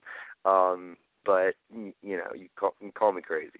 But I do think Colin Sexton is the kind of universally considered second best point guard if you don't consider Doncic, a straight up point guard, third best if you do. And I think the Clippers definitely need that, and that I don't see him falling past the Clippers. With the number 13 pick, I have the Clippers taking Zaire Smith. Again, uber athletic. So just take all of the praise that I gave you for having the Hawks take him at 19, because if he falls to 19, that would be fucking amazing, and I would love to have him on this team. I just don't see it happening. Yes, I had the same kind of notion that you did as far as Robert Williams and his potential and all that, but what I'm looking at is building an uber athletic backcourt of Colin Sexton and Zaire Smith playing the 1, playing the 2. I got Tobias Harris. I got Sam Decker, who I think is a very interesting prospect. I got Montrezl Harrell. It's like Montrez, but with an L on the end. I'm not exactly sure how to pronounce it. But I've got Harrell. I got to re-sign him this season, but I think he impressed them a lot last season. He's one of the weird tweeners. He plays the 5, but he's only like 6'8", 6'9". So I guess kind of like Draymond when Draymond plays the 5. But he is certainly another good young player on that team. I don't know. I think that would be I'm not as high on Robert Williams as some people, so that would be my biggest reason with taking a guy like Zaire Smith, who just has so much potential. I think he could easily be the Donovan Mitchell of this draft. I don't think he would maybe do that in his rookie season, but I could see him being really, really good down the road. Orlando also had them taking Lonnie Walker, pretty much for all the same reasons you said. He's a little bit older. He's, I think, probably NBA ready, and they certainly needed to. Like Fournier is kind of a 2, but even him, I don't necessarily know if he's. I think he more plays the 3 on that team anyway. But I could see him being moved for the right package. I've thrown out that Andrew Wiggins deal. I still kind of like that deal of Wiggins and Justin Patton for Evan Fournier and Jonathan Isaac. Pretty much just straight up at this point. I've contemplated adding picks in, but I don't think you would need to. I think the fact that you would be getting a first option in Wiggins, and then you could pair with Schroeder, Lonnie Walker, Aaron Gordon, and Vucevic, you should be, if you have hired a competent coach, you should be looking at a playoff team, given how weak the East is with that squad. But it is the Magic. But I do think Lonnie Walker would ultimately be their best selection here. Washington's such a fucking weird team. I also have them taking Robert Williams. I honestly think, just to avoid luxury tax, you could see them essentially just do a stretch provision on Gortat, or even Jan Mahimni. One of those two guys. I don't know. Obviously you got the drama between John Wall and Gortat, but yeah, I definitely think they could use a guy like Robert Williams. I really wanted Jontay Porter there, but he decided to go back to college. The biggest reason I wanted Porter is he's more of a combo 4-5, which they need both positions really, because Markieff Morris is entering the last year of his deal, and yeah, you should pay him, but you're already committed so much money to John Wall, and Bradley Beal and Otto Porter Jr. I don't know if you can afford that if you're going to be, a 6 seed at best. I don't know. So ultimately, though, with what's available, I'm also going Robert Williams. Memphis, I think I have Chandler Hutchison because he is, a senior coming out of Boise State. He could certainly help them win. Now they obviously need Memphis obviously needs a wing player. He can play the 2. He can play the 3. I'm kind of after your little spiel on Jacob Evans. I'm kind of wondering if I should make Jacob Evans that pick instead of Chandler Hutchison. But for the sake of being forthright, I'm going to stay with Hutchison there. I just think he would be a guy who's play ready. Come in, he could play your 2, he could play your 3, whatever you need him to do. Very similar to Jacob Evans in Minnesota. Milwaukee, I got them taking Zana Musa. You need shooting around Antetokounmpo. That guy can shoot the rock. I don't necessarily think that they're going to re-sign Jabari Parker, so he gives you essentially a guy who can come in and play the 2 or the 3, and have Antetokounmpo essentially play the 4 instead of having him switch between 3 and 4. I think that ultimately works out pretty well. I think he could be a good pair with Giannis. San Antonio Spurs, I got them taking Mitchell Robinson, and mainly because they're in my particular scenario, they've acquired Markelle Fultz. They have DeJounte Murray, who I would then play at the 2. I'd kind of have a combo backcourt of point guards there, and you would also draft a wing at number 10. So, I mean, I feel like that pretty much leaves you with either a 4 or 5. I think Mitchell Robinson obviously has a lot of potential. I think he would be a very interesting pick for them to kind of bolster their front court moving forward into the future.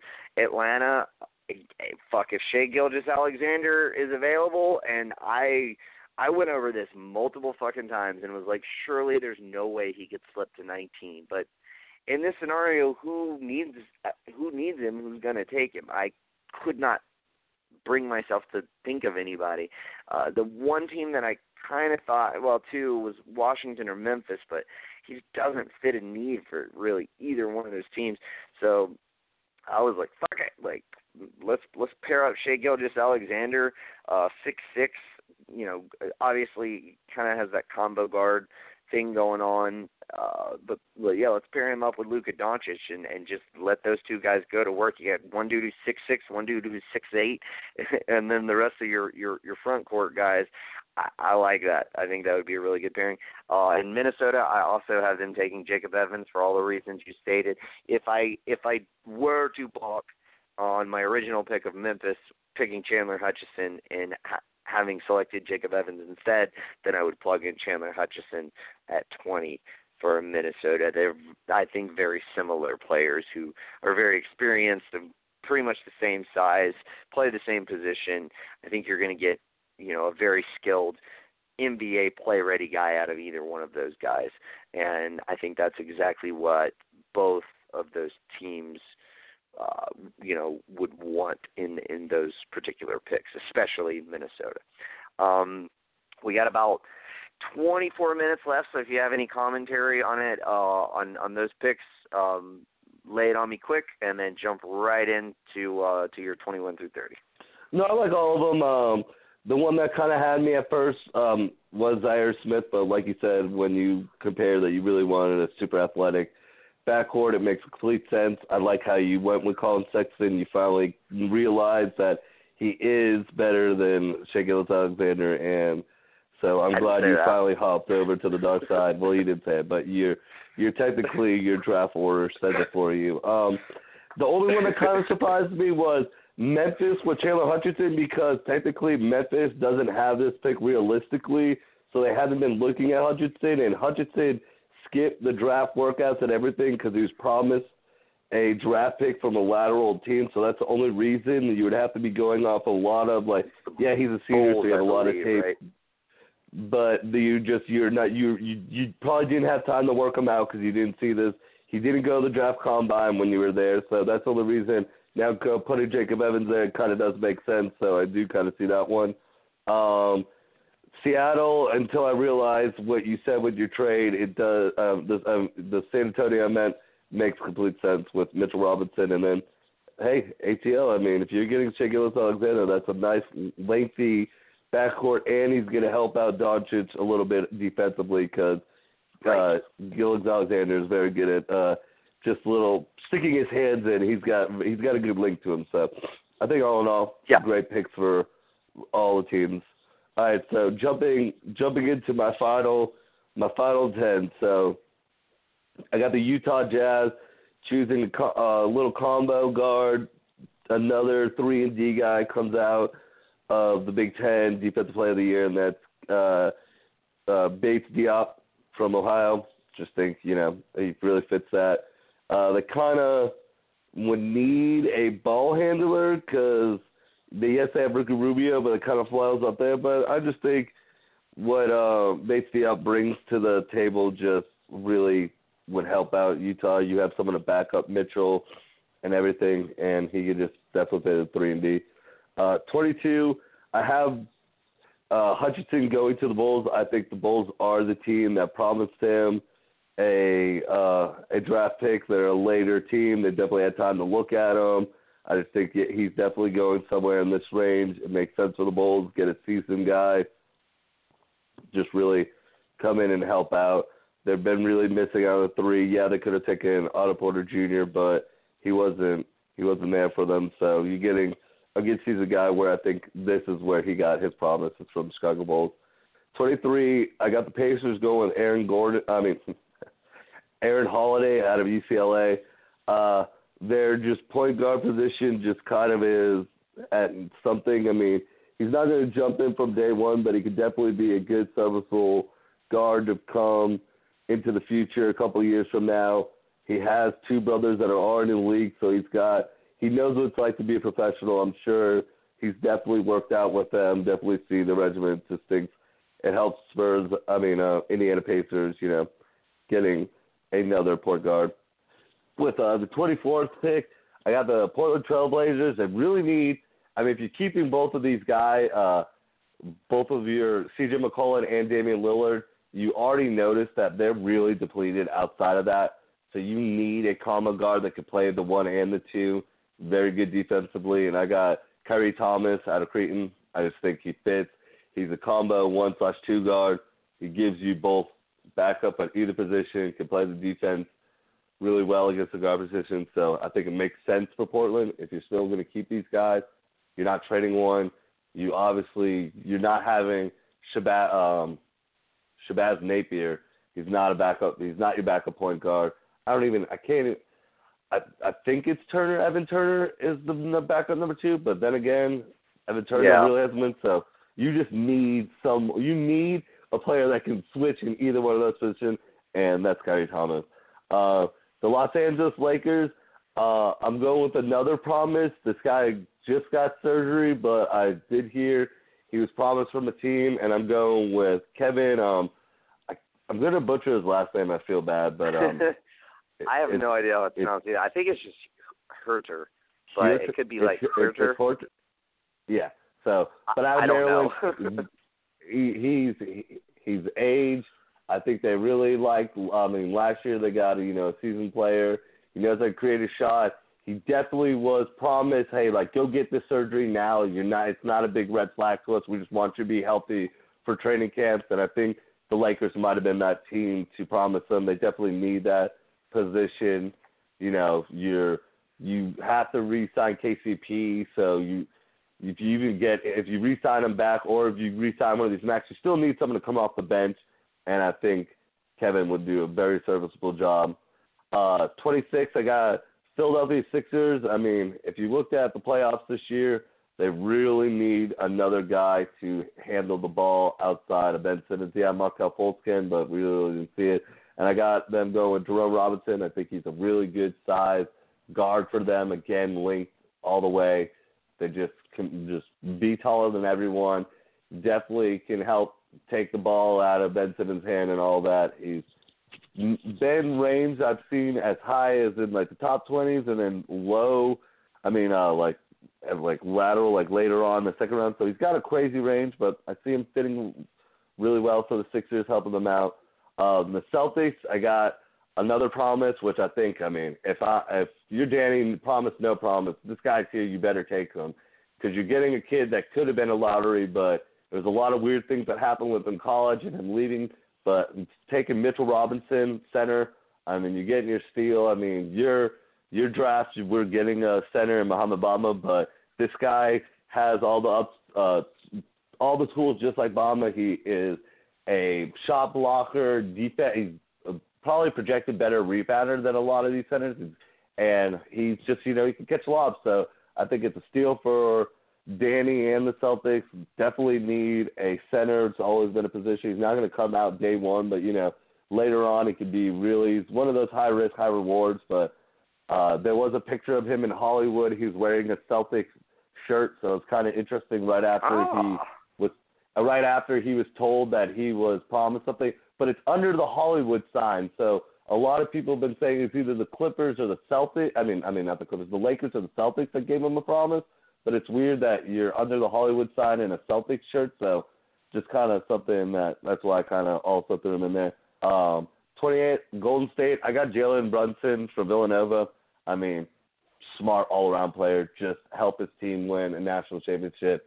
Definitely another person to take the ball out of Steph's hands when they need him, can run a second unit. He's not going to be that guy that's going to fight for a starting spot, but can definitely come into a competing team right now. Like I said, they'd probably like a Jacob Evans or something like that, but this is a good, serviceable player that can come in right now and compete for them. Nets, I got them going with Josh Okogie. Definitely has raised his draft stock ever since he went to the draft combine. He did really good on a lot of drills. He's probably the fastest player. I think it was in the lateral sprint, but just showed a lot. He's definitely improved his stock big time. Brooklyn, I did have him going with Little Antetokounmpo last time, but that was just a joke just because I was like, but like you said, the GM's smart. He's doing smart picks now. They're not doing old Nets picks where you just traded away your future for some age guys. He understands what's happened. So I think Josh Okogie comes in. There could be other names out there, but I think he'd be really good for the Nets. And then Denver Nuggets, I have a guy that definitely riding a high stock. He's just like a Dante DiVincenzo last time people saw him. He just scored 44 points in his international team, and it's Eli Okobo. But I also am drafting him because I'm Denver's sake. Yeah, you can come over and play, but I'm kind of drafting you as a draft and stash just because money situation. Save the money. You're technically not ready yet. Yeah, you did just drop 44 points, man. That's very impressive, but go ahead and get a couple more, 1 or maybe 2 more years and really, really, season yourself and then come over to our team. And Denver's really smart on their international people. As you can see, they got the Joker and all that, so they definitely know their international pool.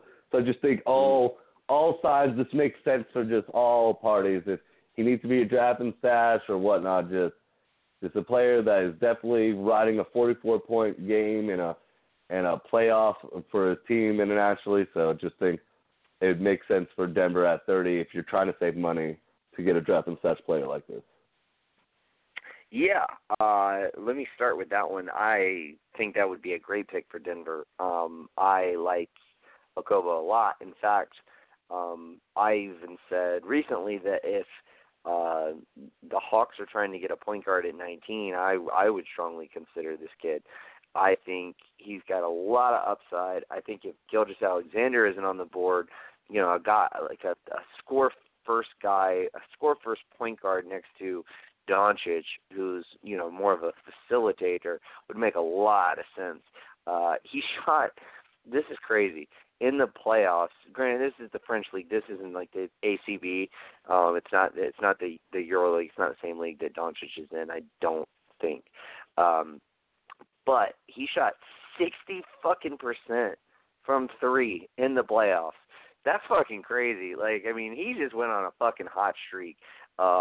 His average for the season was, I think, I can't remember exactly what it was. The 60 number just threw me off. I just lost track of everything else. But I think he was right around 40%, maybe a little less. But, very, very good numbers in the playoffs. He also shot 92% from the free throw line in the playoffs. So what I'm getting at is this is a guy who obviously, unless you just think it was a fluke, is a guy who likes the big stage, and I like that. And I think he could be really good. He's obviously got all the tools. Just real quickly, if Mitchell Robinson falls to 27, you don't really need to trade.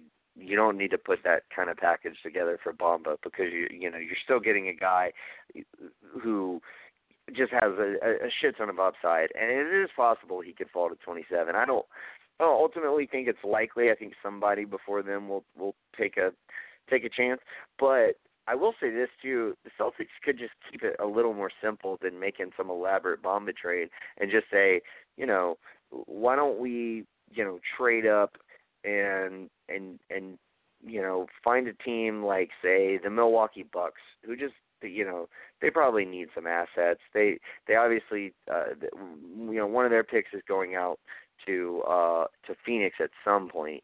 So maybe you're just like, hey, we want this guy. We know we can get him at 17. So we'll give you 27, and we'll give you, our first round pick next year, or something that's not going to be crazy valuable, but we'll essentially put Milwaukee in the thoughts of, well, we really could use an extra draft pick, or any other team. There's a lot of teams who could be in that scenario. So yeah, I mean, ultimately, I think he would be a great get for the Celtics, and they could potentially trade up to get him. There was one more that I wanted to comment on before I did the Nets with Josh Okogie. I really like Josh Okogie. I have him going to the Sixers in mind, which we'll get to. The Nets have a lot of guards, though. Like, they've got, and young guards. I mean, they obviously just traded for D'Angelo Russell. They have Spencer Dinwiddie, who's really came alive this past season. They have Karis LeVert. I really think they need more front court. So while I like the pick as far as I think he's really good, and I think he would be good for the Nets. I think as far as positional need, they really need to be looking more at like wing players, whether it be 3 or 4. I think would be kind of more their ultimate need. But let me jump into mine. I got 10 minutes left. I'm going to just run through these really quickly. For Utah, I got Troy Brown. Kind of just if he falls to 21, he can play the 1 through the 3. He projects best as a 2, but he played the 1 in high school. I think he could be a very interesting fit next to Donovan Mitchell.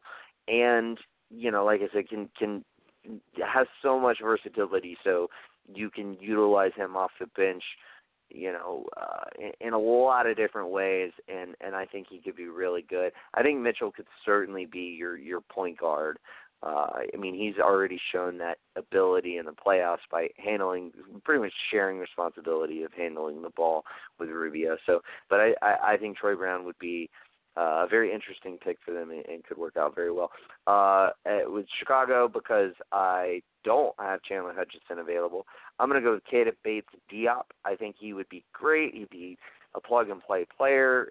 He's a 3-year guy out of Ohio State. He's Defensive Player of the Year in that conference. I think he would be a really, really nice fit at the 3 for Chicago. I think he would be kind of exactly what they needed. You've got guys like Markkanen and Levine who can score the rock. Now you put another good defender along with Chris Dunn, and if you get a Wendell Carter Jr., you've pretty much put together, a very solid 1 through 5 as far as young prospect players. So I really like that pick. Indiana, I have them taking Eli Okobo. I just would not, to me, he's just, his potential is so out there, and if he's got that kind of, if he could reach some of that potential, and you could pair him next to Victor Oladipo, and you got those two guys running at you with their athleticism and their ability to score the ball, I think that could be really intriguing for them, and I think that would be a lot of fun for the Pacers.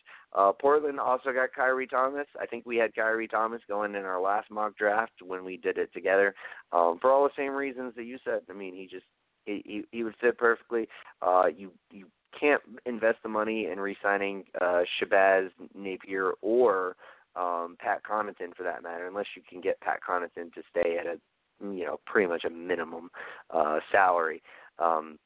But yeah, I mean, Kyrie Thomas kind of kills 2 birds with 1 stone there. He can back up both of those players. So I think that would be a great move for them. And I think, ultimately they're going to, I don't know if they're going to be able to do it, but they're going to try to trade Evan Turner. He has not worked out at all for that team, and that turned out to be a very, very bad signing. And they were able to get out of Alan Crabb miraculously. I don't know how they did not give up a draft pick to get out of Alan Crabb's contract. That is probably the one move that I think Sean Marks in Brooklyn has made that I'm just like, what the fuck were you thinking? But nevertheless, and I'm not sure they're going to be able to get out of Turner. I also have Kevin Huerter or however the fuck you pronounce it for the Lakers. I think he would fit. He can play the 2, he can play the 3, so he can back up. Even if you're keeping your young core, he can, back up Josh Hart. Can also play behind Ingram. But, like you said, he's got that experience, so I think he would be really good if you needed to play him in a starting lineup. Say if you got, traded for Kawhi Leonard and signed LeBron James and you needed a shooting guard, I think he could be a plug-and-play guy that could work out for them.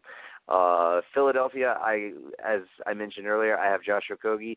Kind of just, like you said, really impressing people in the Combine. I had started to take notice of him maybe 2 or 3 weeks ago when the Ringer had him listed at, their guys all were pretty high on him, had him around 20, early 20s is their ranking for him, and I was like, damn, who the fuck is this Josh Okogie guy?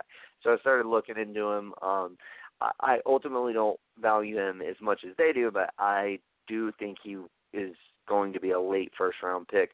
I think he would fit very well with Philly, that athleticism, the ability to shoot the ball, and if we're making this, whether or not you were not, but especially if you were making this Kawhi Leonard deal, again, I think he's another guy who you can just kind of plug and play, who could fit next to all those other guys. I think he's only 6'4", but you have length pretty much everywhere else. So I think it would be fine. Memphis, I'm having them take Dante DiVincenzo. I think essentially if you're Memphis and you make the trade that I had proposed, you take a 2 and you take a 3. If you get, say, DiVincenzo and Hutchison or Jacob Evans, that those are the guys who are going to play your 2 and your 3.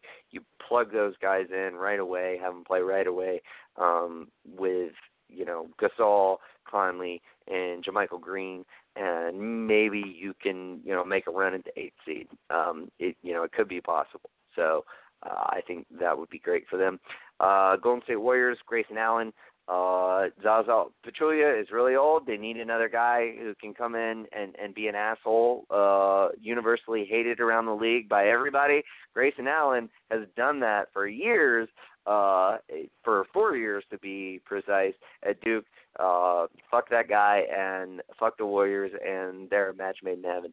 29, I have them taking Spellman, which might be a little high for him. I've seen some mocks that have him even higher. I saw one that had the Hawks taking him at 9. Are you fucking shitting me? We better not do that. Granted, that was NBADraft.net, and I don't ultimately usually agree with Aaron or Ron Smith or whatever, however you pronounce his first name. But I do think he would fit in this scenario. He has shot the ball from 3 really well. I think he's 42 or 43% from 3 in college. He's 6'9". He could play the 3, he could play the 4.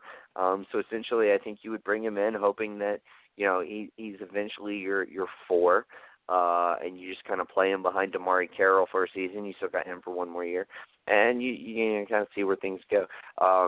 Last pick, Sacramento. I'm taking Melvin Frazier, small forward out of Tulane.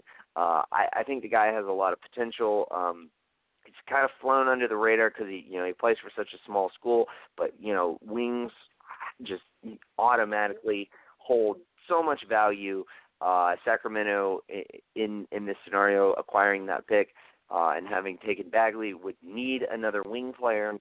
You could just plug him right in and have him go ahead and compete for that 3 spot for those minutes with Justin Jackson.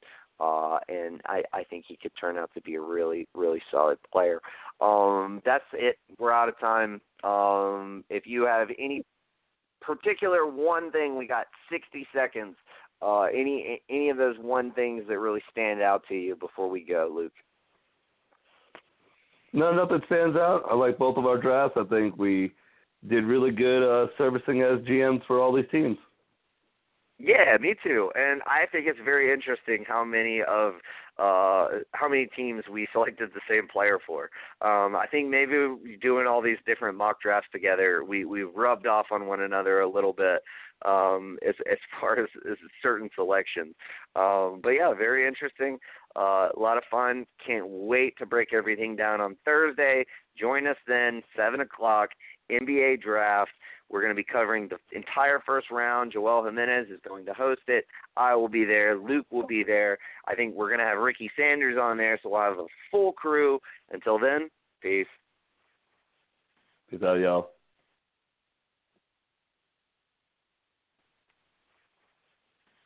Nice buns, soft, fluffy, and ultra-low net carbs. Discover Hero Bread, the delicious ultra-low net carb bread with incredible taste and texture. Hero Bread has 0 grams of sugar and is under 100 calories per serving. Plus, high in fiber with 5 to 10 grams of protein per serving. Order from hero.co now and get 10% off your first purchase with promo code AH10. That's 10% off with code AH10. HERO.co.